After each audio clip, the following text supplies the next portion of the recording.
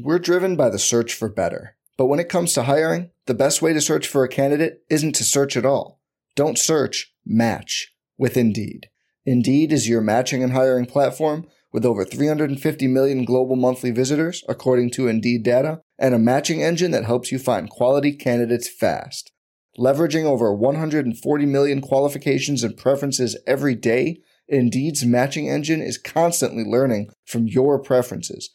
Join more than 3.5 million businesses worldwide that use Indeed to hire great talent fast. And listeners of this show will get a $75 sponsored job credit to get your jobs more visibility at Indeed.com/Blue Wire. Just go to Indeed.com/Blue Wire right now and support our show by saying you heard about Indeed on this podcast.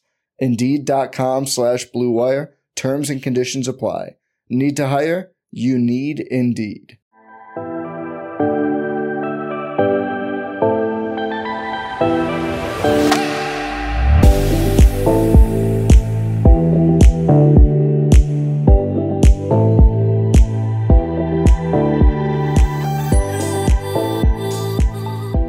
What's up, Coachable family? Welcome back to the Coachable podcast. Today, I am joined by my dear friend here in the studio. Craig Goldberg What's is happening? in the house. I'm excited. I'm so excited. So excited to be here. We're going to do the breakdown of Burning Man. We're going to break down what Burning Man is. Craig is a long-time burner, and he's a local favorite friend of mine, but he's also one of the integral parts of what really encouraged me to take the plunge and say yes to this experience. One of my favorite stories of this year's Burning Man, by the way. Yeah. We'll start there. We'll start there. Sure. Because if I had not gotten a phone call from Craig about, let's say 6 days before Burning Man was like maybe maximum a week, I'm sitting in the salon and Craig calls me at like 10 a.m. and he's like, so you going to go to Burning Man? No. You sent me a text, actually. Just because that's what I'm pulling up. So August 20th, okay, I get a text. Craig, are you going to Burning Man this year? Mm. And I said, Tori, not this year. We're talking, we're basically, I'm getting settled in my new home. And you basically said, oh, that's great. I was really hoping to, but it feels too last minute. Things haven't come together. And as soon as I read that, I was like, no way. Yep. There is no such thing as too last minute, and you need to be downloaded into the ways of the burn. Right. Hence the call the next morning. Yep. Because I had waved the white flag. And so for those of you who don't know, I went to Burning Man this year for the first time and had one of the most extreme experiences of my life. Here's to that. Thank you, Black Rock City. Yes. Thank you, Black Rock City. It was an initiation of all initiations. I think it's important to note we haven't spoken about this yet. He and I have not discussed anything. I just got back. It's a week ago, and I've been kind of decompressing. I'm still recovering and integrating all the things. But you were the first person, and I cannot tell you how many messages I've gotten. I can't, like, when you come back from this experience because you're off the grid for at least. I was off the grid for like 10 days. Yeah. And then my phone's blowing up and there's rumors that have been spreading. There's headlines that have been spreading. Sorts of stuff. And the first thing everyone wants to know is, how was Burning Man? So this is where we're going to kind of have that conversation. Yeah. Look, and I can't even tell you how many times I wanted to pick up the phone and call. My RV was at Burning Man without me. It came back early. I had a roommate that was there who came back with a friend. My other buddy drove through Vegas on the way home. You know, we're getting these downloads and these stories, and there's more Starlink out there, so there's more internet connectivity. Mm-hmm. We're up to date the entire week with what's happening on the outside. Yep. But when you're at Burning Man, Starlink aside, you really have a choice at this point. I started going, my first year was 2012. Okay. There was no decision of whether you were on the grid or off. No option. There was no Wi-Fi out there. Maybe you'd come across somebody who had a sat phone that was, $6 a minute. And if you really needed to get a call out, you could. My RV had Starlink. Mm-hmm. So I was texting Dan. He was, hey, how does this work? How does that work? Right. But we were in constant communication. Yeah. Very unique Burning Man experience. Mm-hmm. So let's just lay the groundwork for people. Sure. In terms of what is Burning Man, where is it, and who goes? Because I think there are a lot of, ideas, misconceptions, stereotypes. For sure. I certainly had Speculation.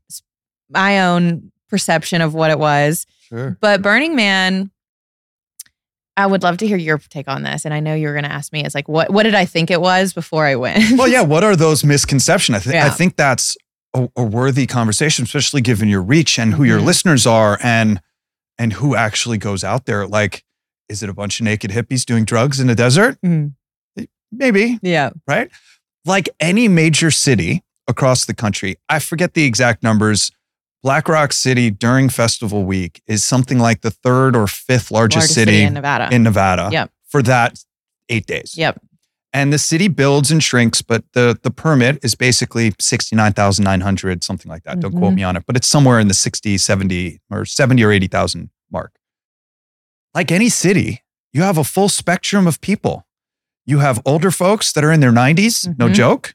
You've got kids and babies that are infants and walking and learning how to ride a bike for the first time. No joke. You have troublemakers. Yeah. And you have beautiful, amazing human beings that just want to gift and give and share and spread love. You have workshops. You have educational stuff. Some of the most amazing speakers on the planet that you would never on earth, $1,000 tickets to go see somebody speak. And you'll be riding your bike and you'll be like, oh, let's see who's in this tent. And it's like the founder of Google talking serving about the you latest. in a line of, like you're in a buffet line or something. You're trying to get like a taco in there. Totally. Or who's giving out free ice cream and it's, Elon himself. Well, I'll tell you a story just to kick that off as an example. I was waiting at a camp so there's all of these camps. And then there's the playa, which is where there is the man that gets burned, the temple, which we can talk about all of those. And then all of the a lot of the art installations that also a lot of them get burned at the end of the week. And then there's the camps where they're incredible. It's one of the most inspiring places to go because the level of creativity is unparalleled with anywhere else I've ever been. So let's just lay the groundwork for the city. Okay. So you have, let's call it 70,000 people going to Black Rock Desert. Okay. No relation to Black Rock, the company that we know of. So you're in the middle of nowhere, right? This is not like a festival that's like LIB that's at a campground and there's bathrooms and you're in the middle of nowhere. You're in the harshest weather conditions. This is part and parcel. I've said this a couple of times. This is exactly what I said to you the night before. Harshest weather conditions you've ever heard and never experienced. Yeah. And there's nothing out there. It's literally just dry lake bed. Except this year when it was wet lake bed, which is a total other First of all, I have friends that did not make a decision to go until after you because they saw the weather forecast. Okay. Right. So that just gives you an idea of the type of people that are out there. I'm glad I wasn't there this year. Yeah. And I wish I was out there this year. Right. Like, that's why we go. And what I think most of the media and everybody else missed is that we go there to stretch our survival skills. Yes. We go there because we know what environment we're stepping into and what this looks like. And there's nothing out there. Everything that's there is brought either by Burning Man org. Your $500 ticket goes towards a multi-million-dollar contract. Burning Man org is a nonprofit. But like any nonprofit, they have to operate like a for-profit entity. So a lot of times there's a CEO and there's a staff and there's admin and the Department of Public Works is out there for 6 months of the year. 3-4 months leading up to the event and then 3-4 months after the event. They're going to be cleaning up and the cleanup this year is going to be worse than it's been in years past for a variety of different reasons. Everything that you see out there is brought. Not just the large scale art, all these camps that are built, all of the infrastructure. So of the 70,000 people, you then have, let's say, 1,000 theme camps. And those 1,000 theme camps, and we used to run a camp, so I can talk from that perspective, apply to be there. And it's quite the process that you have to go through. It starts in January and the application process starts to go through and they decide how many tickets you need and how many directed tickets and what type of interactivity you're going to have, what the ethos of your camp is, what you're going to bring. Some are sound camps and they bring music. Other people bring ice cream and hugs and events throughout the year, throughout the week, whatever.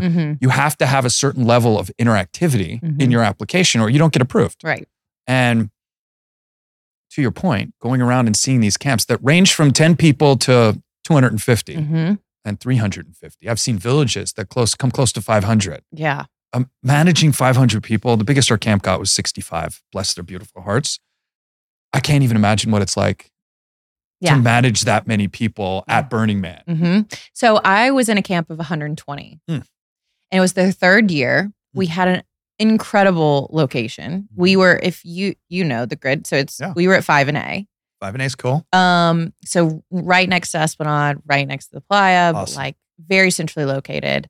And my camp was called Legendary Playground of the Gods. Perfect. It was amazing. Perfect. We can go through some great camp names. Yeah. Too. Legendary Playground of the Gods. We were known for our workshops. We had some of the most incredible thought leaders, facilitators of all different types of work there. Dave Asprey spoke at my... and it's free. Free. Dave gets however much he gets to speak and however much you need to pay. And here he is just hanging. Next is Dave Asprey. Hanging out. Yeah. Dave Asprey, John Wineland.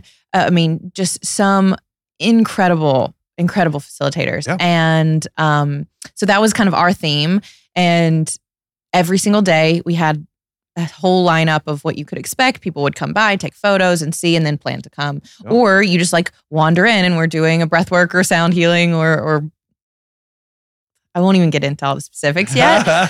But my point about the types of camps and who you might see there, what I love, like you said, and just to reiterate, every kind of person, there's people from all different types of backgrounds that come for different purposes. Some simply to contribute and to serve. Yeah. The guy that I ended up getting in an RV very late, last minute. The synchronicities and the way the universe provided. Did I tell you? Oh or my what? God. You're like, but I'm not going with anybody. Is that going to be okay? And I'm like, yeah, it's okay. And then you told me the camp and I was like, you're going to be fine. You're going to be fine. I went alone, you guys. Like to go to Burning Man, it's a commitment. It's a commitment to get there. It's a commitment to be there. It's a commitment to get out.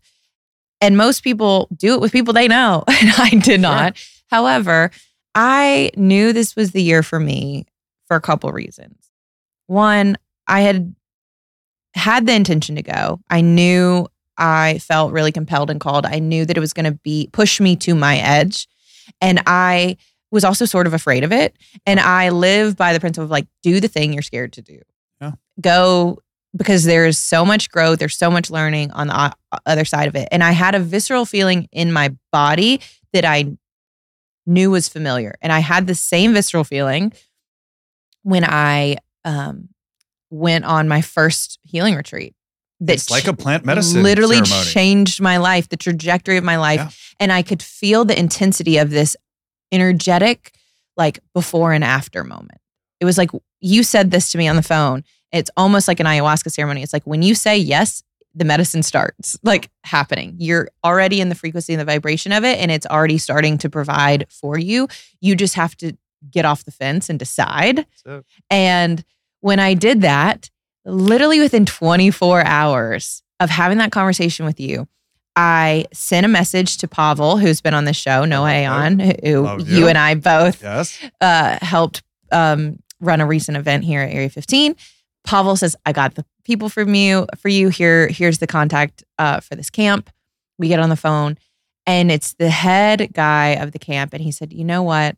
Immediately, we just resonated. Immediately, it was like, this is your home. This is where you're meant to be. And he's like, so do you have accommodations? Do you know where you're going to stay? I'm like, I don't know anything. I don't have anything planned. He's like, well, my brother was supposed to come and he's supposed to stay in this RV, and all of a sudden last minute, he can't. Today, like I found out today. Which happens all the time, by the way. Found out today, he can't come. There's a spot in the RV. So you're going to get the main room. It all works out. The guy that I end up staying with, I do a phone call with him to make sure we're, aligned and on the same page and we both feel comfortable. He asked me what my intention was for going and why I wanted to go. Mm-hmm. And I actually wrote a couple of those down. I'll read what I wrote prior. But I asked him and his response was so beautiful and it really shed light on the kind of the spectrum of people that go and why they go. This guy says, I want to lose myself and find myself in the service of others. And literally, he's ex-military. This was like his third burn. He's like, I'm just here to help other people have an amazing experience. Yeah. Like I've done psychedelics. I had medicines in the past. I've had different types of experiences, different burns, but like I'm coming for this year just to give of my time and of my service. Wow. Right? That's amazing. That's not what they talk about in the news? Not at all. No. Not at all. And that's most of the city. Yes. Right? We could talk about the 10 principles. We could talk about gifting, not trade, not barter, which was a misconception even I had at the very beginning. Yep. Your time and your energy and showing up and being there for somebody. I'll tell you a quick story. So a friend of mine had a tent that she had never put up before. Just like a simple little thing. And we're pre-playa and we weren't camping with her. And it's probably a good idea to set up your tent before you get to Burning Man. She tried to set it up and it went like not good. Oh no. Like the frustration and the look in her eyes that like, I can't get this tent set up was like, she looked horrified. Yeah. And I grabbed her hand. I gave her a hug. I said, look, you're going to the one place on earth where countless people are going to offer to set up your tent. Because I set it up in 2 seconds, right? And I was trying to teach her how to do it, right? And I'm like, you don't understand, because she'd never been also. I was like, you don't understand. You're going to take that out of your car. And people are, need a hand with that? Hey, you don't look like you know what you're doing. Can I help you with that? Like everybody in the city is just like, how can I help? It's really the whole concept of the whole thing where we're sitting here at this beautiful Blue Wire Studios. We're here at the Wynn. I just walked past, I don't know, 1,000 people playing in the casino. Yeah. I don't think I talked to one of them. I mean, if one of them was falling or needed help, I would of course give it. But like, we go through life being strangers. So disconnected. Yeah. And at the Burn, it's the exact opposite. We welcome the stranger. It's radical self-inclusion, or radical inclusion rather. Self-reliance is the other one. It's just a foreign mentality that needs to come to more people outside in the default world, as we like to call it. Yeah. And back into the space. Yeah. So I want to read you guys what my initial intentions for going were, because by the way, Nikki, who's my roommate and manager of the show, who was just on we did a recording, and you guys have absolutely loved that episode, by the way. So you'll be seeing her again soon. But she did something really special for me. And she set up a pre-burn ceremony at our house. She's so sweet. So we get all the logistics. She helps me pack. We go through all the checklists. It was the most seamless, easy couple of days. It was fun. It was exciting. We got all the outfits. And we're sitting there at home and we're like, this was too easy. Like, what? Perfect. This was too easy. And we have time on our hands. The car is packed. We have time on our hands. We're like, what we're going to do? So she's like, I'm going to host a little ceremony for you. So I come downstairs. She sets up this beautiful table with this opportunity for me to set my intentions and burn anything pre-burn that I wanted to do. Yeah. And what I had written down was a couple things.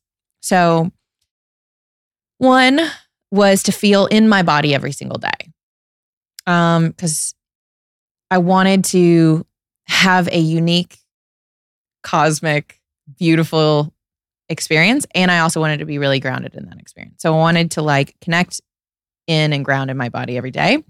I wanted to fall delusionally in love with life and all of God's children, to adventure and explore with childlike wonder and amazement, to do something naked, to laugh until I cry and cry until I laugh, to make new friends that feel more like family, to have my faith in God and humanity strengthened, to misbehave, to fall into deeper alignment and purpose. Wow. So it was beautiful to have that time. And I think we don't give ourselves the opportunity, even if it's just for a few minutes, to sit down and be like, what's my why? What's my why? What do I hope to get out of this? What is my intention for going?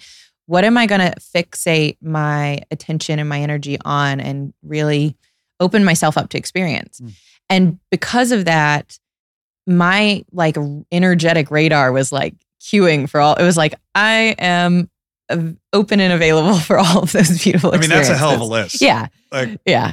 And I could see all of that being done like your first day at the Burn. Oh yeah. And all of a sudden you're like, what do I do now? Well, now what? So that was what I went into with. And like many people who speculate, who've never been, who think they know what it's like, I'll just say, it's almost like you can't speak on something that you don't know anything about. It's almost ineffable. Yeah. It really is. And look, 12 years, I've been putting this to words for quite a while. Everybody needs to go to Burning Man at least once. It's just that simple. Every single person in the world needs to make their way to the Burn at least once. I want my parents to go. I want my sister to go. I want my nephews. My daughter's definitely going. Me and my wife, our relationship has only solidified since 2012. Everybody has to go at least once. For a day, for 2 days. There's easier ways to do it. You can fly in. Yeah. You can fly out same day. I can help you with that. Like there's easier ways to do it. And then there's more difficult ways to do it. The longer you stay, the more difficult it's going to be. You can go there for a day and you'll probably be fine. 2-3 days, you start to push it. That's when that first breakdown starts to happen, which we could talk about, right? Like try staying on playa for 14 days. The amount of just what your body goes through and what the mind, the mental, the emotional, the flurry of experiences that you have out there. Everybody needs to go there. I completely agree. Because the immediacy. Well, that's what I want to do. I want to talk about the 10 principles that Burning Man is founded on. And these are like this is the rules. This is what we live by. This is the foundational ideals that everyone goes and accepts as truth and is in agreement with when they decide to show up on the playa, ideally. The 10 Commandments and whatever religious beliefs you have, like all of that supersedes this. So this is after let's not kill anybody, let's not be jealous, right? Like, so it's just, I think that's really important to put out there. Like nobody's killing anybody out there. Like, right. It's not Lord of the Flies. There's rules. Yeah. There's laws after all that. So the first rule I have it pulled up is radical inclusion, which you already mentioned. And so what it says is anyone may be part of Burning Man. We welcome and respect the stranger. No prerequisites exist for participation in our community. I'm curious, what does that principle mean to you? I got to tell you, when you read that sentence, we welcome the stranger, I tear up. Where does that happen? I keep a lock on my front door. It's usually open. Not to tell everybody that my front door's open, but like, we welcome the stranger. When does that happen? I'm having some people over. Your friend's fine. Your friend's not a stranger to you, but like, I can't just walk into somebody's house when they're having a party. They'll be like, "What are you doing here?" But at the Burn, not only can you just wander into a party, sit yourself down on an art car, help yourself to what the first year the 747 jet came out there, which wasn't out there this year. It's actually here in Vegas at Area 15 to be. I don't know if I can say that, but whatever. Oops. It's not there yet. But anyway, it's somewhere here in Vegas. And there was a line to get on it. And I remember the line was like long. And you could see all the tenured burners like, what is this? Is this a line? We don't wait online. There's no lines at Burning Man. Right. It wasn't for VIP. It was because there was capacity issues on the art car and you could only have so many people on the art car. It was a safety issue more than anything else. But to see the look on everybody's faces, which was like, a line? A line at Burning Man. It just seemed weird, right? Because there's no such thing. Right. There's no backstage. There's no VIP. There's no, there's a running joke every year that they're selling VIP tickets this year. Yeah. There's no VIP ticket. Right. There is a FOMO ticket. And it's really important to understand what that FOMO ticket is. That FOMO ticket is a $1,500 regular ticket to Burning Man is 500 and whatever it was, $80 or something like this. It goes up every year, no doubt. There's a $1,500 ticket that goes off first. And there's a set number of tickets. Those tickets offset the low income ticket program. So the balance of those tickets where people who can afford to pay a higher ticket, it's the same ticket. There's no differentiation of what ticket. Oh, you paid $1,500. You have access to this. Right. No. that makes way for the low-income tickets, Mhm. which are given away at, and you have to apply for them. And you Mhm. tell your story as to why you think you're worthy of that ticket. And Burning Man Org will gift you that ticket. Mhm. Pretty cool. Mhm. Radical inclusion. It means everybody's welcome. It's a different orientation to openness. And for me, it's like you preemptively accept all. You choose All are welcome here. that, like, all are welcome. And as somebody who went there by myself, that is music to my ears. Well, this is That why you were scares like, but I don't know anybody. And I was like, don't worry, it'll be fine. Yep. You're welcome here. You're good. welcome here. You're included. And I found that because there was actually a good bit of time on the playa that I spent alone. Mhm. And man, was it refreshing and beautiful to know that there was no place I could go that I didn't belong.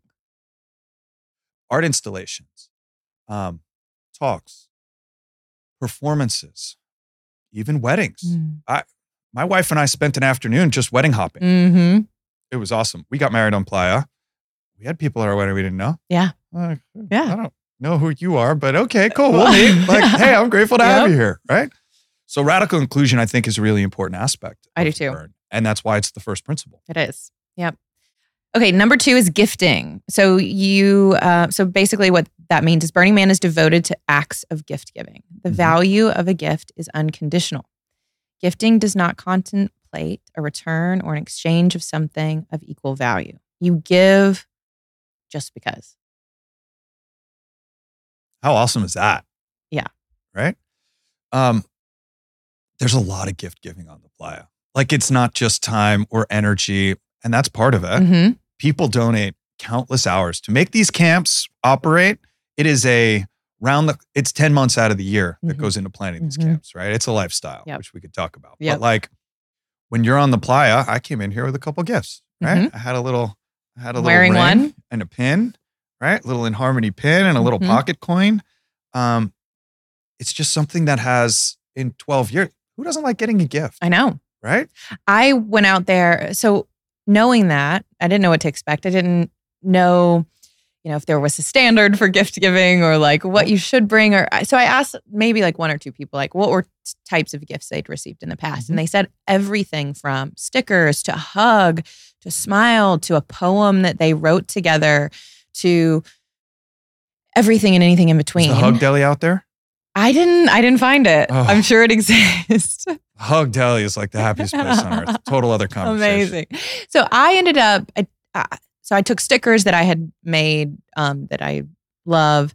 I took also these Camusa design necklaces, Mhm. which I love because they help people breathe and downregulate because you can get panicked out there. Yeah, You can those are have a amazing. really heightened experience. And There's a time for that for sure. for sure. And every time somebody gave me tattoos, it was like all different types of things. But it's a beautiful moment and exchange of just like, I thought of you.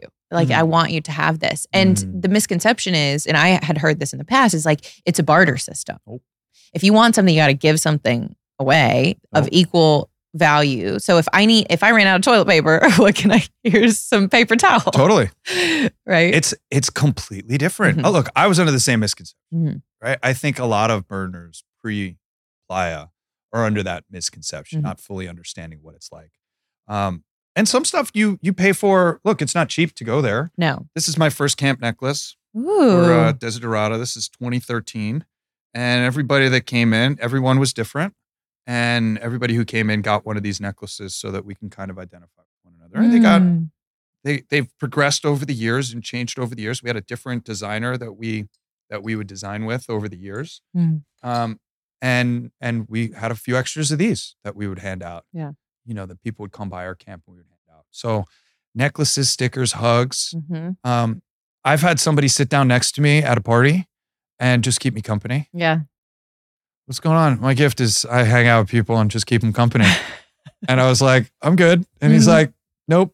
I'm going to hang out with you for a little while. And I was like, okay. One of the coolest guys, like, had a phenomenal afternoon. Wow. Introduced him to my wife. He's like, who's this? I'm like, this is John. John's going to hang out with me for a little bit. He's just with me. Yeah. It was cool. Yeah. We kind of welcomed John in. Turned out he needed a place to go. He was trying to crush some time before he got somewhere else. Yeah. And I was like, cool, come hang out. One of the things I take away from this principle is just like this reminder to give generously, like of yourself in whatever way, and love graciously, right? It's just like there's a spirit of generosity that is in everything and everybody. And what I love about it is when you say the playa provides, this idea that if you need something, you'll find it. It'll provide you with the Playa type magic. of burn you need. No, it'll give you, what you need in the moment. But also like that what you give away comes back to you. It's something that comes up in my life every single day. It's something that, have you met my wife? I haven't. All right. So she and I have these conversations all the time. I live a very fortunate life. I have a lot of abundance around me. Friends, family, money, success. It's all starting to flow. Because of that, I'm very, very happy to share without the expectation, right? And of anything in return. Like I don't even ask. Like I don't care. We're going. Let's go. I'll pick up lunch. Don't have to offer. Somebody offers, great. That's awesome. But I'm not buying you lunch because I'm expecting you to, right? I'm not doing this because I'm expecting anything. And it's all Burning Man that has taught me. There is something to be said of my own upbringing. I'm 44 years old. And there's something to be said about, don't get something for nothing in this world. Nothing's free. Nothing's free, right? There is no free lunch. And I don't buy that. We met through David Meltzer, another guy who is exceptionally abundant and overflowing with abundance, and it shows. Yeah. Right? But working in New York City, you're basically stepping on the shoulders or the face of somebody else so that you can get ahead. One of the reasons why I left didn't resonate with me. And Burning Man has shown me that there is an abundance in the world. And when you tap into the flow of that abundance, and it's all through gifting, time, energy, whatever you have. The key is zero expectation of anything in return. And it sets you free in such a beautiful way. Well, I've seen this practiced in your life, and I haven't known you that long. Obviously, I received some of your gifts today, but at the beginning of August, actually Pavel, who introduced me to my camp, and I were going to host a event here at Area 15, and it was a scramble, like last minute. It was awesome. It was a scramble to make it happen because he had been traveling all over, and it was just, the dates were confining. It was a lot going on. And I remember he was like, Craig's going to pick me up from the airport, and then we're going to go here, and we're going to go there, and then we'll meet you here. And I get to Area 15, and there you are pulling up in your massive truck. And he was like, yeah, Craig he found out I was coming. He was like, do you want to ride? We're good. There's two things I love doing. I love picking people up at the airport, and I love helping people move. Yeah. No You're joke. a great friend.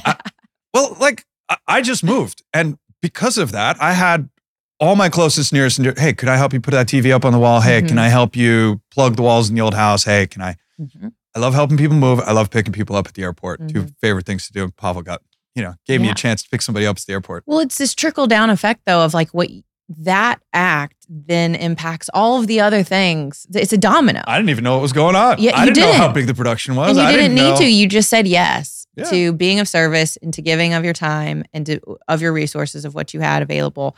And it kicks this domino that then hits another domino that it then allows and provides and empowers someone else to do something else. And then as a byproduct, here we are having this conversation. Well, look, it's like paying it forward and like buying the person behind you coffee. Sure. And what generally happens is that they buy the next cup and they buy the next cup, and it can go on for cars and cars and cars. People at work tell us these stories. Yeah. Remarkable, the human condition of what one gift does. And now you have 70,000 people in a 9-mile radius, gifting. It's almost like a game. It's like, how generous can I be? It's really, you know what I mean? It's real. Oh, no, after you. Right. These two people have been here for 3 hours. Neither one of them's going first. I don't know. No, after you. No, I insist after you. Really, I got all day, buddy, after you. Yeah, I love it. It's beautiful. Okay, number 3, decommodification. It says, in order to preserve the spirit of gifting, our community seeks to create social environments that are unmediated by commercial sponsorships, transactions, or advertising. We stand ready to protect our culture from such exploitation, and we resist the substitution of consumption for participatory experience. What does that mean? This is a big one. Yeah. This is a really big one. I know. And this is one that's had a lot of... I can't even tell. Since my first year, people have been talking about how Burning Man has gotten commercialized. And it's This just is a completely big, changed. And big no, talking point. you can't go there. No. It's just totally commercialized. Even this burn. People were commenting on how Google bought 51 or 52% of it. Right? What does that mean for the burn? And I don't know what it means because I don't really know exactly what's going on, but I do know that Google's there. Google requires its executives to go to Burning Man before they can work there. I know. Stealing Fire, Stephen Kotler's book, I remember reading that book and then talking about the hiring process for their CEO. And one of the requirements was that they had been to Burning Man. And I know why. Yeah. Everybody needs to go to Burning Man. It's the most innovative, creative, out-of-the-box thinking place you can go to. There's also... what did I tell you? You're going to have a breakdown out there. Like as put together and as coachable and as incredible as you are, you will and find I am, yourself in crisis. You're going to push yourself to the limits one way or the other. Yeah. You're going to stay out too far. You're going to go do something. You're going to forget something. You can leave your camp and not have your goggles, your bag, any of your, and like, I was just going across the street because there was this friend that was giving out pancakes, and next thing I know, I had a cup of coffee and I was walking this girl back to her camp, and then I got on this art car, and I don't know, it just really worked out well. And now I'm on the other side of the playa and I don't know how to get back. Yep. It happens. Yeah. It's totally a thing. This decommodification of the playa is something that's really important. And it is such that we will defend it. And I think that that's really important also.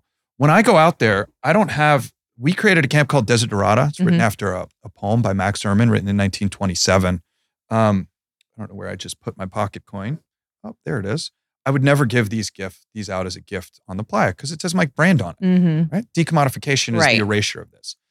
Pepsi's not out there. Coca-Cola's not out there. Red Bull's not out there. Monster's not out there. There's no Monster camp. There could be. Monster would love to be out there with a kick-ass camp that they invested hundreds of thousands of corporate dollars into to have this mega camp presence. No, not happening. Google's not out there. Google might own 52%, but they didn't buy it so they could put their name on it. Right? Because they want to protect the culture just as much. They're burners, just like we are. Well, I'll give you an example of what that looked like for me when we were packing. And Nikki's so much more just thoughtful and just aware of some things that like I might have passed my mind by. But we're sitting there packing and she's like taking the labels off of everything that I bought and to make sure that there was nothing that had logos of any kind. And no moop. Yeah. No matter that's out of place. There's no garbage. It's just matter that's out of place because everything that you brought in gets taken out. Yeah. So if it's like Purell bottles, it's like, no, we're just like not there to like. Look, we took my Tioga RV and we like taped over the letters so that it said something far more creative. So that's a big one. Well, not only is it a big one, but like, it's one that we want to protect.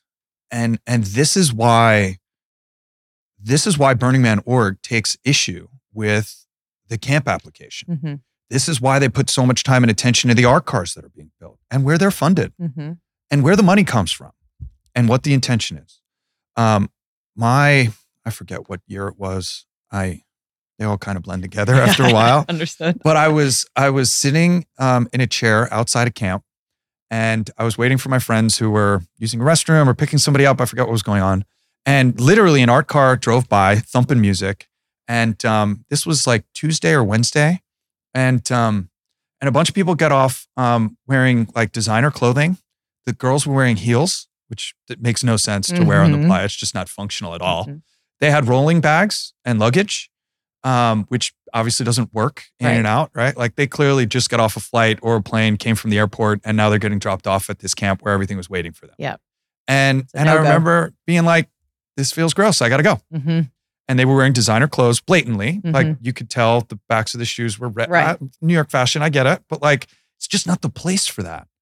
And you start to stick out like a sore thumb. And granted, they might have had a bunch of stuff waiting for them in their RV. Who knows, right? Yeah. But like, this is part of what we will defend as burners to protect ourselves from that type of commercial corporate exploitation. Mm-hmm. That's not a place for it. Mm-hmm. Mm-hmm. It's not a place to be sold or to sell. It's, to be marketed to. It's a place to. Look, I love Dave. I love his brands. I love everything that's going on with Bulletproof. I guarantee you he wasn't out there talking about Bulletproof coffee, Danger Coffee. Yeah. Like, no, he was out there like probably a Q&A, like ask me whatever you want. Yep. You know? And it's just like, cool, I have access to this great mind. That's incredible, right? Mm-hmm. Like when I've gone out there and do talks, it's not to promote In Harmony. It's to talk about the science of mindfulness, I'll give my keynote, but it's not for any other purpose than like, I got some radical minds that were given to me from Playa Magic. I don't know who these people are. They might not even know who I am, but like, let's share the knowledge. Yeah. Yeah. So powerful. Okay. Next one is radical self-reliance. Mm-hmm. Burning Man encourages the individual to discover, exercise, and rely on their inner resources. You know what? I found out that I have so much more. I'm so much more capable than I ever thought I was. I did not give myself enough credit for my ability to resource. Yeah. It is the environment to test yourself in terms of what is my capacity for self-reliance in the most extreme of environments and weather. And yes, there are a lot of people there to support you and gift you and love on you. Radical inclusion is still number one. It's still there. But this was a really, really big one for me when I was out there. Look, it's one that continues to play out in life even now. There's nothing like this principle to remind you and showcase just how codependent you actually are. It's so true. So one of my dear friends who was out there in a different camp went for Build Week. And that's its own thing. A whole other thing.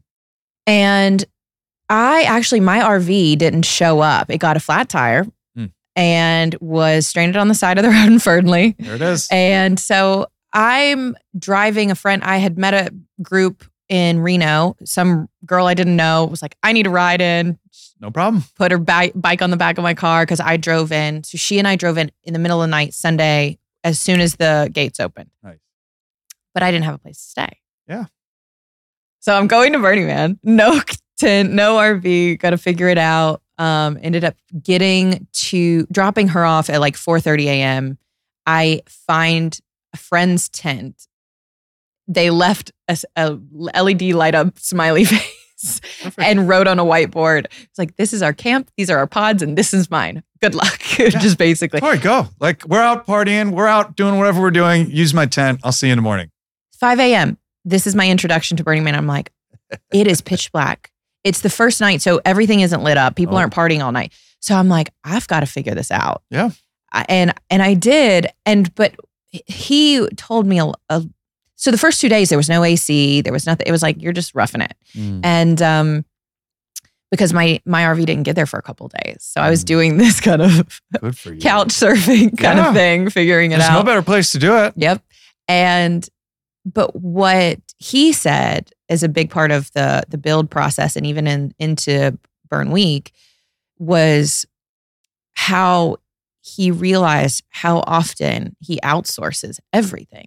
Like he was like, I'm the guy that calls the guy. If I have a light bulb out, like if I have anything going wrong, I call the guy to come fix it instead of applying myself. And what it's so powerful is like you learn how to try at things you've never tried at. Totally. And apply yourself and put forth effort in areas you've only ever just assumed you couldn't do because you just never have had to. Totally. And we live in such a privileged society where we can just have it conveniently done for us if you can afford to have shout out to duct tape. Yeah. And it just gets everything done. The awareness that, what happens if I actually apply myself? Here's a problem and there's a solution. Mm-hmm. And my activity and the creative process of like figuring out that solution is like, I get to have fun with it.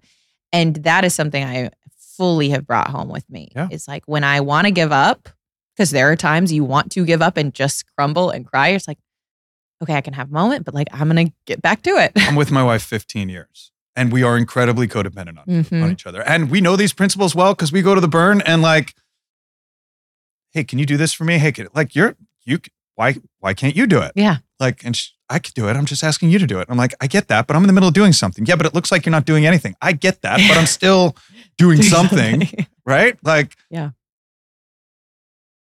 The burn has a way of throwing you these curveballs over and over and over again. These little puzzles that you need to figure out and that you need to just apply yourself towards going to figure out, like finding a place to sleep. Now you got to make some friends. Yeah. Hey, I'm stuck here. My friends are coming to pick me up in the morning. Wouldn't by any chance have someplace to lay down? Yeah, absolutely. We have a shared space and grab a couch. No problem. Hey, I ran out of water and I understand radical self-reliance and I've got a ton of water on the other side of the playa if you need some tomorrow. Any chance you can fill up my water bottle? Yeah, of course. Come on over. Right? Like just asking that question, again, giving somebody an opportunity to help, to gift. And the radical self-reliance aspect of that is like, I'm going to figure this out. And ask for help. It's there, right? Especially if it's not something you understand. I can't even tell you how many times I've racked my brain on generator issues, especially at my camp of like, never seen that before. Let's figure it out. And the tribe comes together to try and figure it out. And then of course you're on playa. So there's no Ace Hardware store. There's no Home Depot. No. So you only have what you brought. And I bring a lot under the ethos of I'd rather have it, not need it than need it and not have it. My team comes prepared. That's the other thing about this year's burn. Like everybody's out of water. And I'm sure some people might have run out of water. I'm sure some people didn't have access to medical care that they needed. And I heard a couple people pass every year at Burning Man. It says on the ticket, you're taking your life in your own hands. And that's very unfortunate. I'm certainly not discounting that in any way, shape, or form, but like every year people have a hard year. That's part of the burn. It's part of this rite of passage that is the burn. And yet I'm out there for 14 days. Usually I do build week and burn week. Oh, okay. The only reason I go is when I don't have to be back for something. This is really important. Why wasn't I on the playa this year? You were moving. I had moving, but I had things to do. My daughter had to be back in school. I happen to have a lot happening with my business right now. Like I could not be there indefinitely. And what did people learn this year? Oh, you have to be here indefinitely. Yep.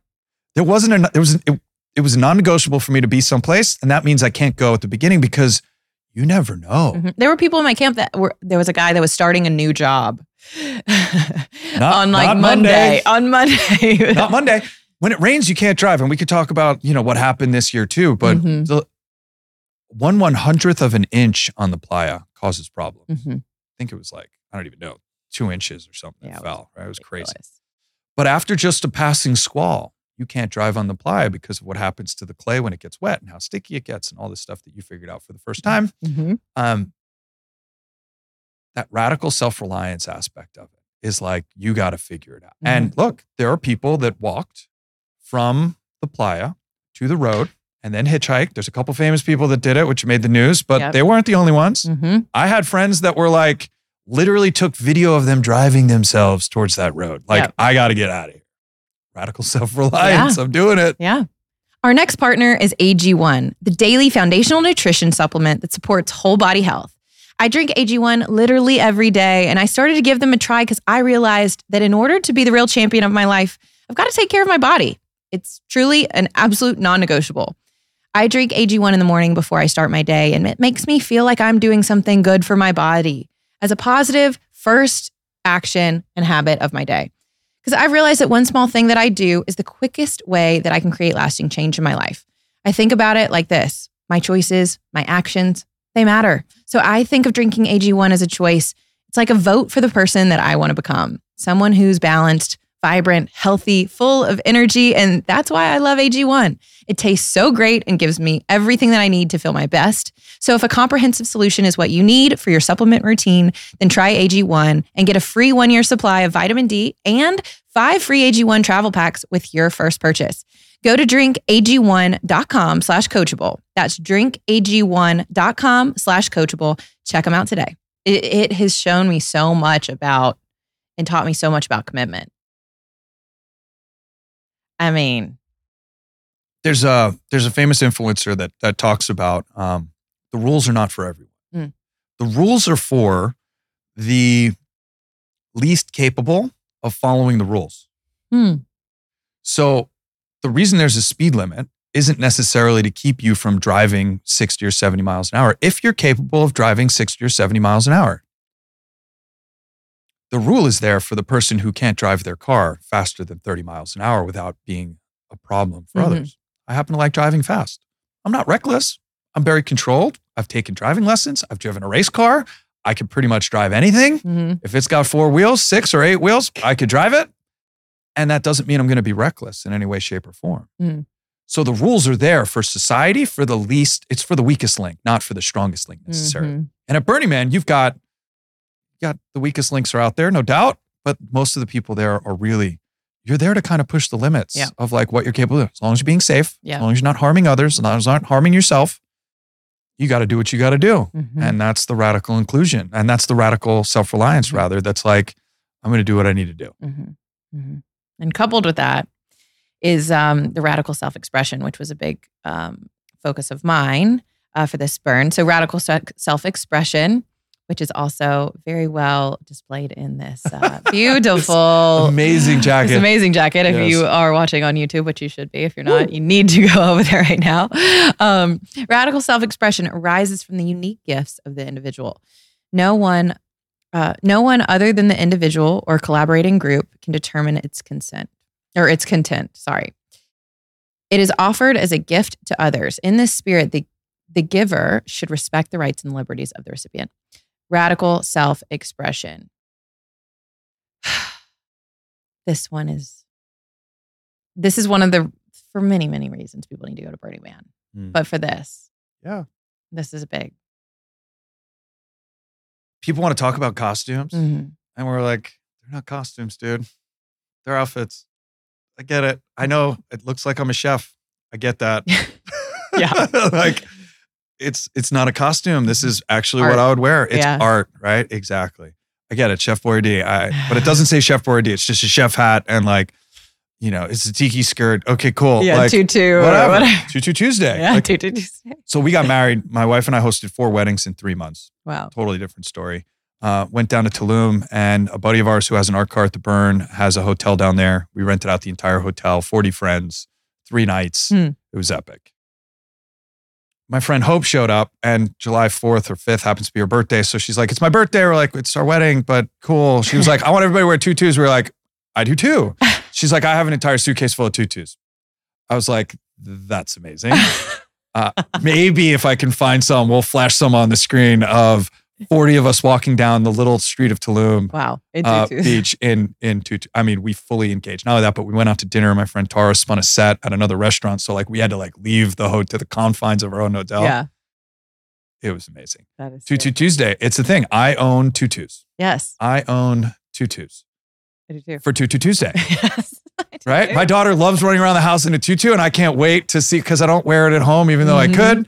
I save it for Tutu Tuesday and I can't wait to, she's like, Daddy, you're wearing a red tutu. And I'd be like, it's the only one that fits. Yes. Yeah. It's so fun. And it's so beautiful to go to a place in whatever form of expression you want is welcome. You know what I mean? Because it's inclusive. It's there is nothing that is too much at Burning Man. And that pressed my edges. And one of the reasons I wanted to go, because I have this thought. It's like when I see something that causes me to go into judgment, where now I'm like, that's too much. That's not allowed. No such thing. There is no such thing. No such thing. So I know for me, like I like want to press my edges and my boundary, like press in my capacity to accept myself, because where I go into that for myself, it's like, oh no, Tori, you're not allowed to do that or wear that or say that or whatever. That's where I go into judgment and that's where I fall out of love.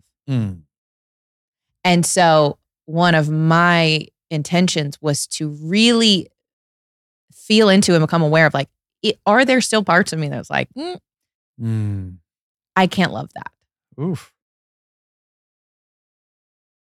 I think it's easy when you're at a festival to have the openness of radical self-expression. I think it gets more difficult as we exit into the default world. Yeah. And now all of a sudden we're in the confines of like, that hair's really pink. Appropriateness. Well, look, I'll hit something that's taboo right now. Pronouns. Not something I typically talk about. you're an adult. I'll call you whatever you want me to call you. Mhm. I really don't care. I really don't. Stay away from my kids. Stay away from my daughter. Stay away, right? Like there's a whole other conversation Sure. there, but like radical self-expression. I'm just here showing off what I'm doing. Yep. Right? Love it or hate it. I don't care. Mhm. And I think the most transformative aspect of it for me is what I'm projecting out to everybody else, what's reflecting back to me. I'll give you a great example. I wear holsters every day. That started at Burning Man.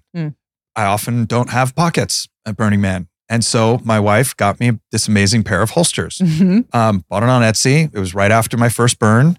I remember going to my second burn and having them and loving them and being like, these are so amazing. Yeah. And then I got back and I was like, why aren't I wearing these every day? Right.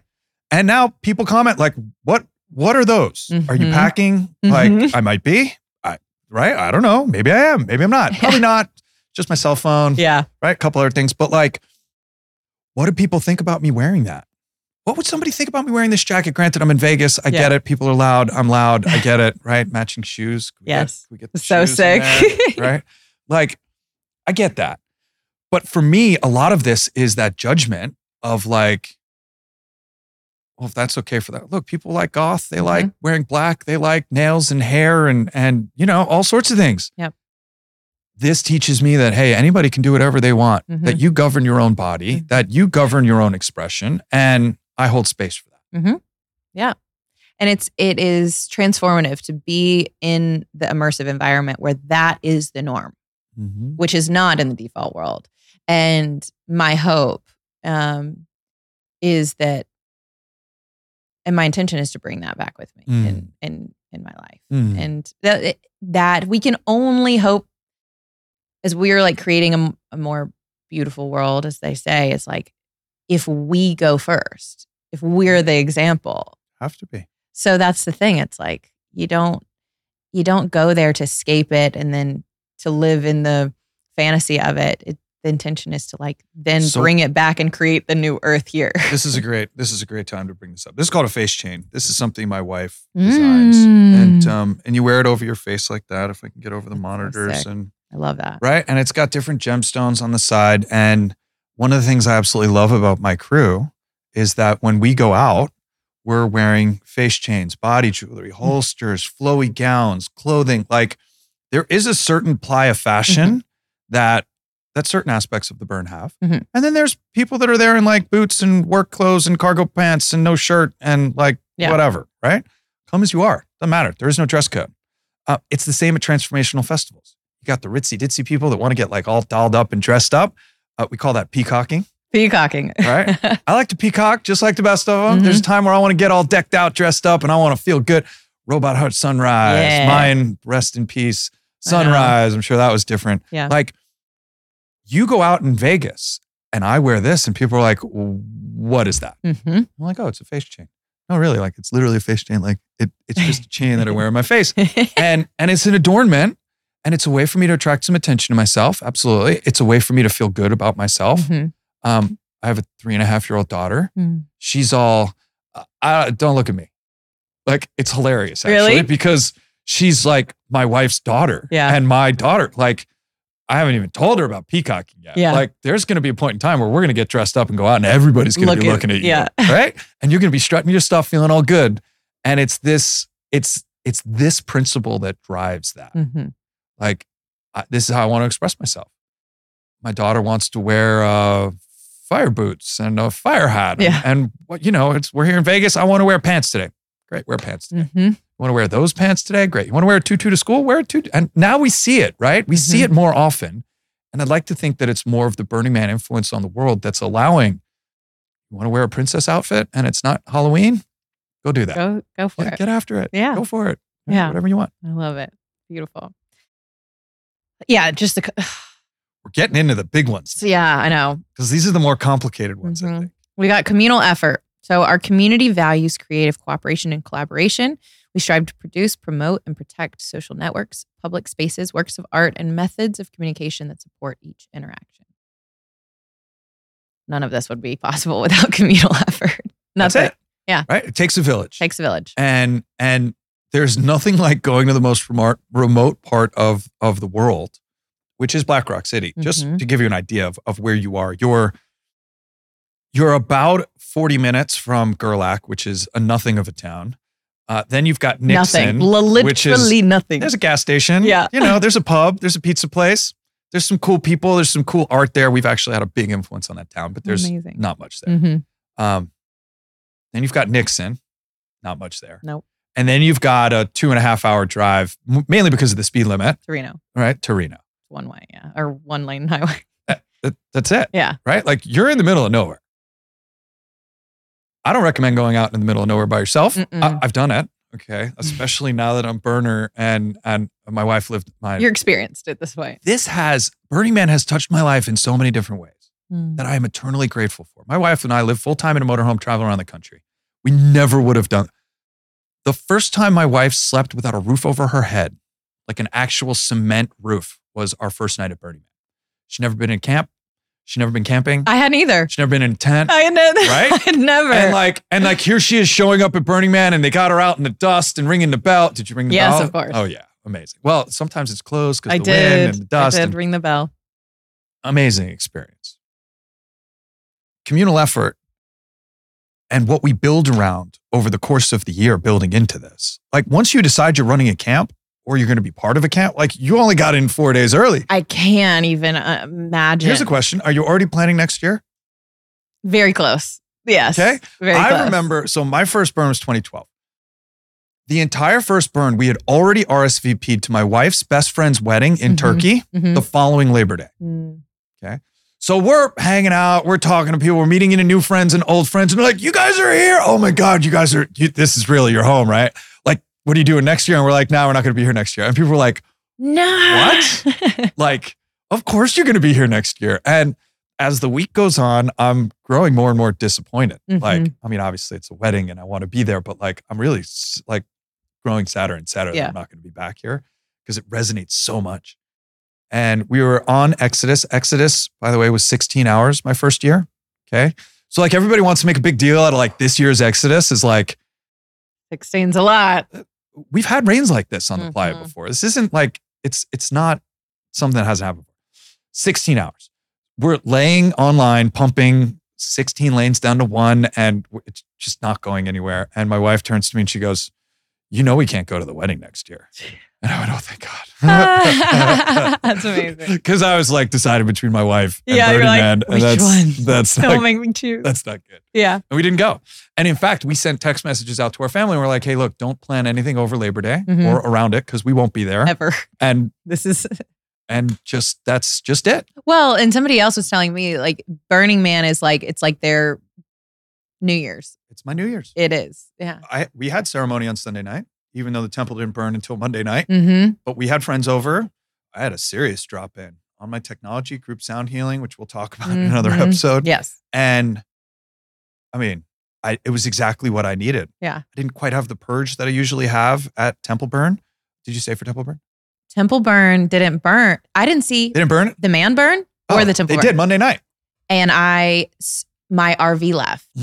So we were talking Monday, about unexpectedly. this like is Burning Man if they don't burn the man? I don't know. And they burned it. Well, the answer is it's not because they burned it, right? But even on Playa, I listened to BMRI radio, which is the radio station that's at Burning Man. There's a post office, there's a full medical hospital, DMV, like the whole nine. Like there's everything out there.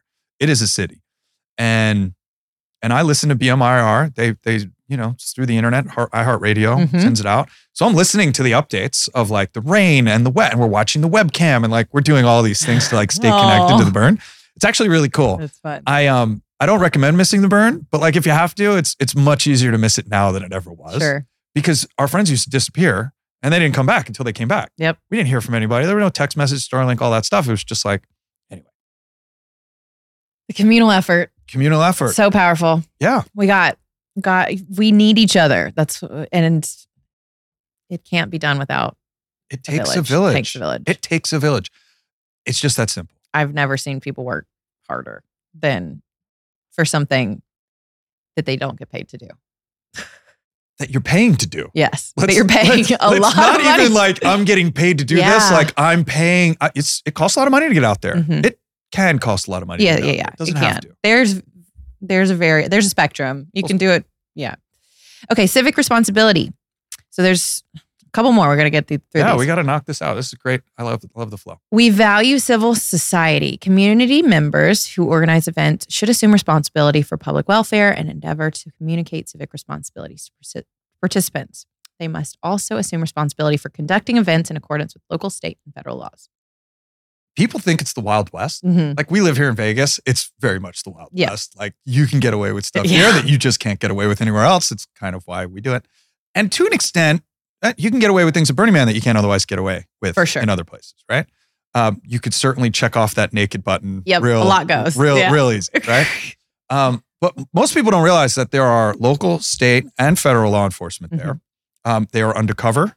They are in your face, in vehicles. They were our neighbors. They were our camp neighbors. They're burners. Yep. The law enforcement that you see out there is the same law enforcement you see every year. Like they're assigned to that and they're grateful to be there and they have the Burning Man mentality. They're not out to get you. They really aren't. You hear an awful lot about people getting pulled over and then dogs coming out and getting searched, and that absolutely happens. Right or wrong, that's for the court of law to decide. And I know many people that have had troubles and have ended up in Washoe County Court and been arrested during Burning Man, and that is absolutely a thing, and it happens. You need to make sure your car is set up correctly, that you don't have any light bulbs out, that you're driving 5 miles an hour, which is super fucking slow. You need to be aware of all that. Yep. Local, state, regional, and that goes for art car. Like for sure. All right. My first year at the Burn, I will never forget my buddy Scott.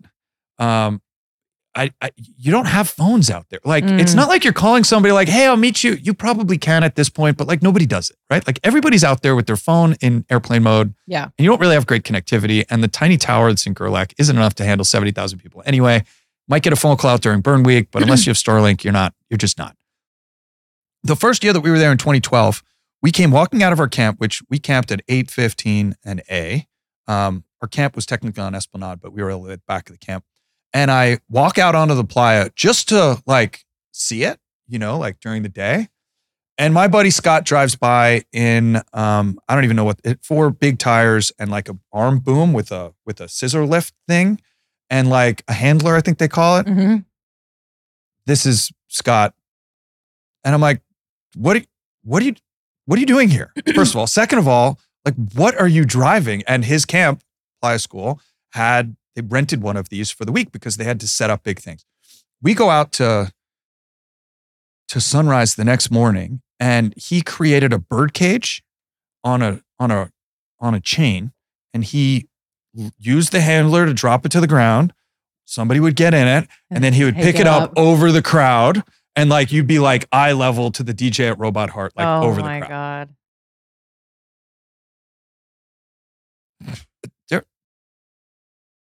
Yeah. There were no seatbelts. Yeah. There was no safety. There was no like. So there are things that you can get away with. That's what I'm saying. like, don't get me wrong. Granted, look, the police were there, right? Like everybody's doing everything in a safe manner, and you're obviously, but like there's stuff that goes on there that like. Or even just the building, the structure of the art itself, because you can climb on this kind of stuff. I've climbed 40 or 50 feet in the air. I have too. Right? Yep. It's amazing. Pretty insane. It's amazing. You hold on tight. You hold on tight. There was this light up LED massive cube, and it was made out of like plastic, like durable plastic crates, and it was like this massive, a lot of recycled and upcycled. Oh my gosh! And I literally was just like holding on for dear life, and just got up to the top. It was just look. We could talk about the dark side of the Burn real quick. There's a lot of rape that happens out there, unfortunately. There's guns, there's fireworks. Like when they do that search. Yeah, when you drive in, because I drove a car in, there is a search, and they're looking for fireworks, guns, pets. Yeah. Look, people will. I want to bring my dog, and you'll find a couple dogs out there. There were, right, and some of them are service animals and are there the right way, and others aren't. But like, there's absolutely. I started by saying there's 70,000 people in a city, and most people have great intentions, and there are people out there that don't, and there are people that get under the influence and then their intentions turn. Mm-hmm. There's a lot that happens out there. I am grateful that local, regional, and federal law enforcement is out there, and you respect them. Mm-hmm. Then there's the Rangers, which are burners that interface with law enforcement that's out there. There's just a lot that happens out there. It's the busiest airport for the 7 days that it's open, like in the country. I mean, there's a lot that Burning Man does that you just don't recognize, and it requires rules, and it requires law, and it requires some level of commonality with your. I mean, you go, you respect the playa, you respect the rules. It's of all of these 70,000, 100,000 person festivals, we literally leave no trace. Mm-hmm. Well, that's the next one. That's the next one. To leave no trace. That is remarkable. It is. That everything gets taken out. Now, I will tell you, there's problems on the roadways. There's things that come off, some intentionally, garbage some by mistake, right? There's a MOOP map of DPW literally going through the entire town and identifying who left what. I mean, metal in the ground, oil spills, like you got to dig down 3 to 6 inches, sometimes a foot. Well, because that's what we found with all of the rain. Now you're trudging up stuff that's underneath, that's not on the surface of the playa. And it's not yours. And so many people were walking barefoot. It was very common that people just like took off their shoes and were just walking. Easier to walk in the mud with no feet. And Sorry. You need feet. Feet are important. Sorry. But and that says another thing about disabilities and inclusiveness. Yeah. But people did step on things because that had been like left underneath. There's a ton of rebar underneath there from camps, and they move where the playa is each year. Mm-hmm. But we leave that space really, really clean. Mm-hmm. Yeah. Really, really, really clean. And MOOP is the thing. There's no garbage. It's all MOOP, matter out of place. Matter out of place. Mm-hmm. Yeah. So whatever you bring, you take with you. You don't leave any bit of it. And I have friends that run camps that I got to see, and they were telling me about the breakdown and how satisfying it is to rake every square literally take foot. A rake, and everybody lines up in a line. Yep. And literally in my camp, we would do this every night. Several times. Oh yeah. It was like everybody get in single file line and just go walk and pick up people things. not even from your camp that are like, cool, I'm down. Here to help. I'm not going to sit around and watch everybody do it. Let's go move the place. Yeah. And it just goes to show how much you can get done with the communal effort, with the intention. Many hands make light work. It's very true. Well, look, how does this show itself out on playa and off playa? Pick up your dog's shit. Picking up, look, you kind of hit home on something. We don't have dogs in my house. I got a couple friends who bring their dogs by, and when I see pick up your dog, I'm like, yo, you know better. You're burners. Leave no trace. Right? Leave no trace. But even getting up and pushing your chair back in, making sure you didn't leave anything behind. Yes. Like understanding what your wake actually looks like and what you're leaving in it. Mm-hmm. Picking up after yourself and picking up after others, supporting a clean environment. Mm-hmm. Like, this is big. It is. It ripples into so many aspects of your life. And I've already seen, this is something I haven't shared, but when I came back, Nikki had redone our house. Nice. She was busy. The 10 day. I was like, she's going to have a vacation. She did not. She went to work. She built me a bed and a bed frame, like a beautiful space. She can do it all. This really beautiful space to come back to decompress in and to have, because she knew I was going to have a transformative experience, and environment is everything. Were you guys in touch at all over your week? No, I had somebody send out a text to her at some point, but, but since then, even just the nature of when we have meals and we respect the environment, we respect the cleanliness of the space. And first of all, most people are carrying their own dishes with them, right? Yes, I still, you in my bring bag, your fork. I have a spork, and I still carry one to this day. All of this translates out into the world. So I don't have to use plastic when I go out to the store. I have my spork. I take my cup. I have my metal cup filled with water. Yeah. All of these principles start to carry out and ripple into the rest of the world, because people see me like, you have a spork, dude? And I'm like, yeah, of course I carry a spork. I even have a metal straw, like a collapsible straw.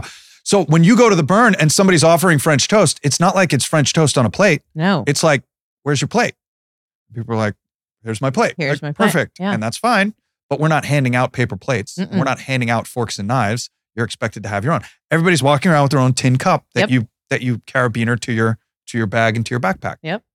It's just such a unique world when you start to think about leaving no trace and what that really means, and the how sustainability often, of it, all of it. and how often we leave this wake of trash and one-time use, single-use things. Well, and it's a reflection of the mentality of the people, which is It's convenient. I get it. And it's self-centered, and it's what can I take? How can I get to the next thing? And you just, I think we miss out on so much magic and substance of life that it's like, I get to be a active participant. To tell you something funny, I keep a Pyrex in my car. Okay? Okay. For takeout. Yeah. So like, oh, I want to take that home. I'm going to go get my Pyrex. Oh, and I go to my truck and I get my own Pyrex. And put your leftovers. And I put my leftovers in. Wow. Right now, I don't always have it there. Sometimes it's being washed and being used. And I'm like, man, I wish I had my Pyrex. Yeah. Right? But that's how this ripples out into the rest of the world. Mm-hmm. I don't carry Pyrex with me around at the burn, but like I certainly do have that spork in that cup. Yep. And I've had many meals in my cup.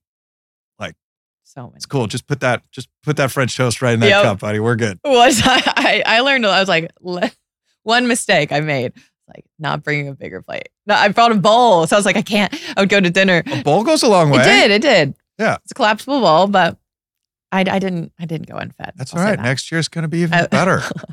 Okay, we got two more. So participation. Our community is committed to a radically participatory ethic. We believe that transformative change, whether in the individual or in the society, can occur only through the medium of deeply personal participation. We achieve being through doing. Everyone is invited to work. Everyone is invited to play. We make the world real through actions that open the heart. I love that so much. All right. If it hasn't happened already, it's going to be compared to Coachella all the time. I go to Coachella every year. I'd be great at Burning Man. And I'm like, dude, you don't start. Don't know. All right. So here's how I explain it. When I was growing up, Lollapalooza was like the big show, right? Like the concerts, all that. All right. When you go to Stagecoach, Coachella, Lollapalooza, Ultra, when you go to any of these other festivals, transformational festivals, I think, are different. Lightning in a Bottle, Desert Hearts, they're in a little bit of a different class. But like when you go to a concert, you're going expecting to be entertained. When you go to the Burn, I'm expecting you to entertain. Now, it's not an expectation like everybody around me is going to entertain, but like this principle says that you're going to participate and that you're a part of it. You're part of it. You're not going there to witness it. You are it. I don't know how appropriate this is, but yes, it's appropriate. I have it at my house.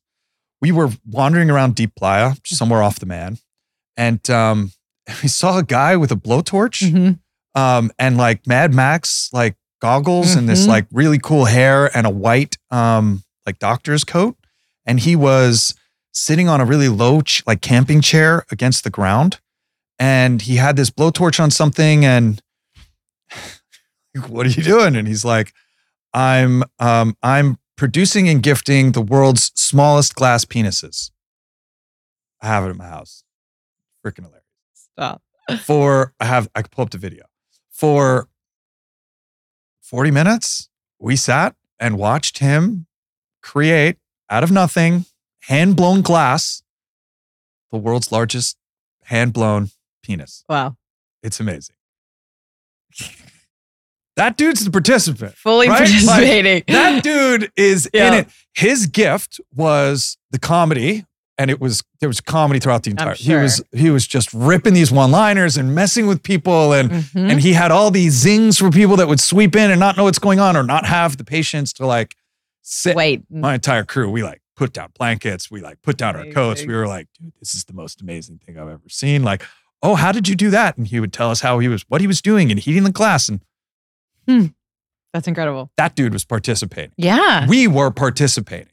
Right? Well, it makes you, again, start to reflect on your own inner resources. Like, what do I have to give of myself? And whether it's like, walked into a camp that was a dueling piano bar. Amazing. I mean, Amazing. In the middle of the playa. So it didn't happen this year. And I was regretting not telling you. And I was hoping that you would secretly find out about it. Oh gosh. So my friend Murray Did you see an art car? It's called the Cadillac. It's my buddy JC's car. Maybe. It's a Cadillac, but Okay. he's converted into a Texas version of a called the Cadillac. Okay. Anyway, we strap Murray is an incredibly talented pianist, and we strap an electric piano to the front. We project it into the silent disco headphones, and you ride on your bike following the art car of Murray playing the piano. Oh, wow. It's the most emotional experience you'll have on Playa. And I was kicking myself in the eye. It didn't wind up happening. It was scheduled for Friday at 6 p.m. and obviously it was rained out. But the last 2 or 3 years we've done this, and it is by far because you're in silence, in your own head, riding your bike, not hearing the playa and the dust and the screaming and the music and the things. And you're just listening to this piano while you're looking at the playa pass you by. Unbelievable. Oh my God. Emotional. Yeah. Everybody's in tears and crying, and you just have this beautiful emotional release at the burn. It's really something spectacular. So dueling pianos must be awesome. It was very cool. It's just everywhere you look, you're like, I can't believe it. I think one of my the number one phrase I said more than anything is, I can't believe this is happening. Totally. So I explained to you, here's how I basically say there's only really 3 or 4 reasons you want to be back at camp. To sleep, eat food, have sex, and otherwise just to rest in general. Otherwise, 24 hours a day for 8 days in a row, the coolest things you've ever seen are happening outside of your camp. Some might be happening in your camp, and that's cool. Yeah. And there's reason to stay and drop in and hang out and all that stuff. But like when you go out into the playa, like you see the most amazing that thing, whatever it is. The world's smallest penis, hand blown in glass. I know. It's insane. We were like talking about it for hours. Like, did you see what he was doing? And we're like holding it. Like, it's on display at my house. It's, people are like, wow, it's a really small glass penis. I'm like, yeah, I know. That was hand blown, whatever year it was at the playa. It needs a little plaque next to it. Yeah. The artist. That's incredible. I mean, there's no lack of amusement on the playa. Well, it takes you, I think, into the last principle of immediacy. Immediacy. Yeah. I have a 3.5-year-old. There's nothing like a small child. Like, she doesn't know later or soon. Like, it's just now. It's just now. And the playa has a certain, you can have a plan. It's good to have a plan to deviate from that plan. But like in general, it's all happening now. My buddy's got a watch that he wears at Burning Man. It just says now. Oh, well, I will read something in a minute that I wrote since I've been home about what Burning Man has meant to me or what it is. And maybe I'll just do that now. Let's do it. Maybe it'll make sense. So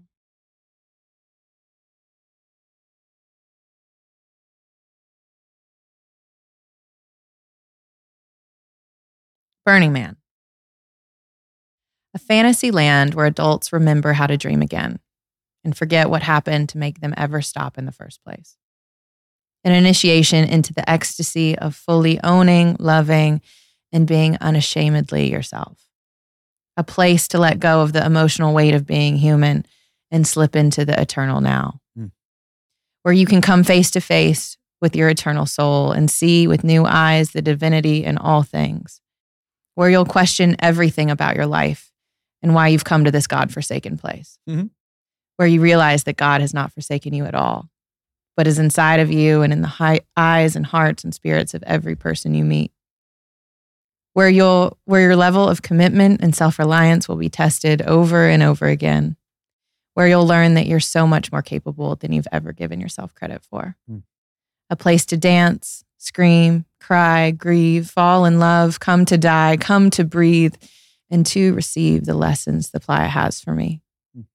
Where time is only measured by how many sunrises you see. It's a choose your own adventure ride, a portal into a new earth, a legendary playground of the gods. The extremest 7 days of my life, home. Unreal.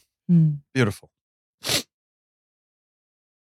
Yeah. Time is now. So I've had something like 100 days on the playa. Yeah. Wow. Okay. Like 14 days, some years I'm out there for 3 weeks. Some years I'm out there for a week. Some years, but like always a minimum 8 days. Actually, the last burn, we were only out there. We left Saturday morning before man burn.